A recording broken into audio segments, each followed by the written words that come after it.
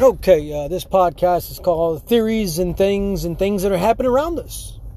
For all you gun-toting dudes out there, never keep a round in the chamber, please. We are under attack by satellite weapons. Dr. Fauci's COVID-19 space weapon / throat attacking, lung attacking virus using satellite weapons and electronic harassment. If you don't believe me, type in www.targetedjustice.com. You can also look at the YouTube video between Dr. Robert Duncan and Jesse Ventura, the governor, ex-Navy SEAL. And I want to talk about guns and toting loaded guns in your pockets and your persons.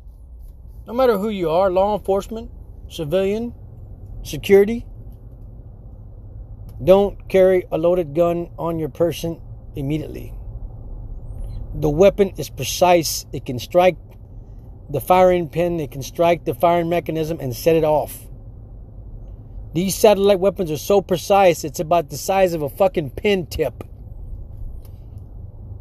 If it can cause a fire, if it can cause an earthquake, if it can cause a heart attack, if it can cause asphyxiation, hypoxia, it can strike a firing pin, it can launch the bullet, and it can hit you. I'm warning you. These weapons are precise. And they expand. They broaden. They take over a country.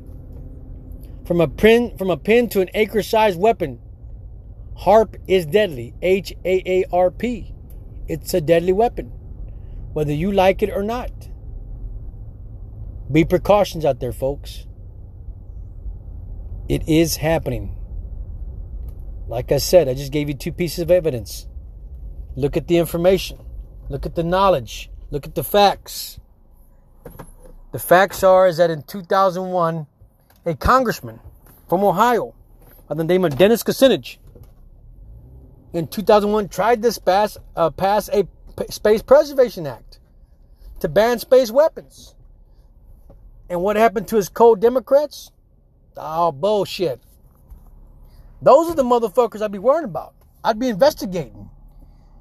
If a congressman trying to save the lives of Americans by passing a law, and the Democrats didn't vote it in, I'd be investigating those motherfuckers. Those motherfuckers, I fear those motherfuckers because they have something to do with the conspiracy to attack Americans and veterans and people and animals. So, what I would do is look at the Space Preservation Act and bill that's in the Congress library. Anybody can get a copy of it. And look at the people who didn't vote for that bill, the Space Preservation Act of 2001. Who didn't vote for that? Those are the motherfuckers I would be investigating, looking at their bank accounts and who they're providing money to save this program.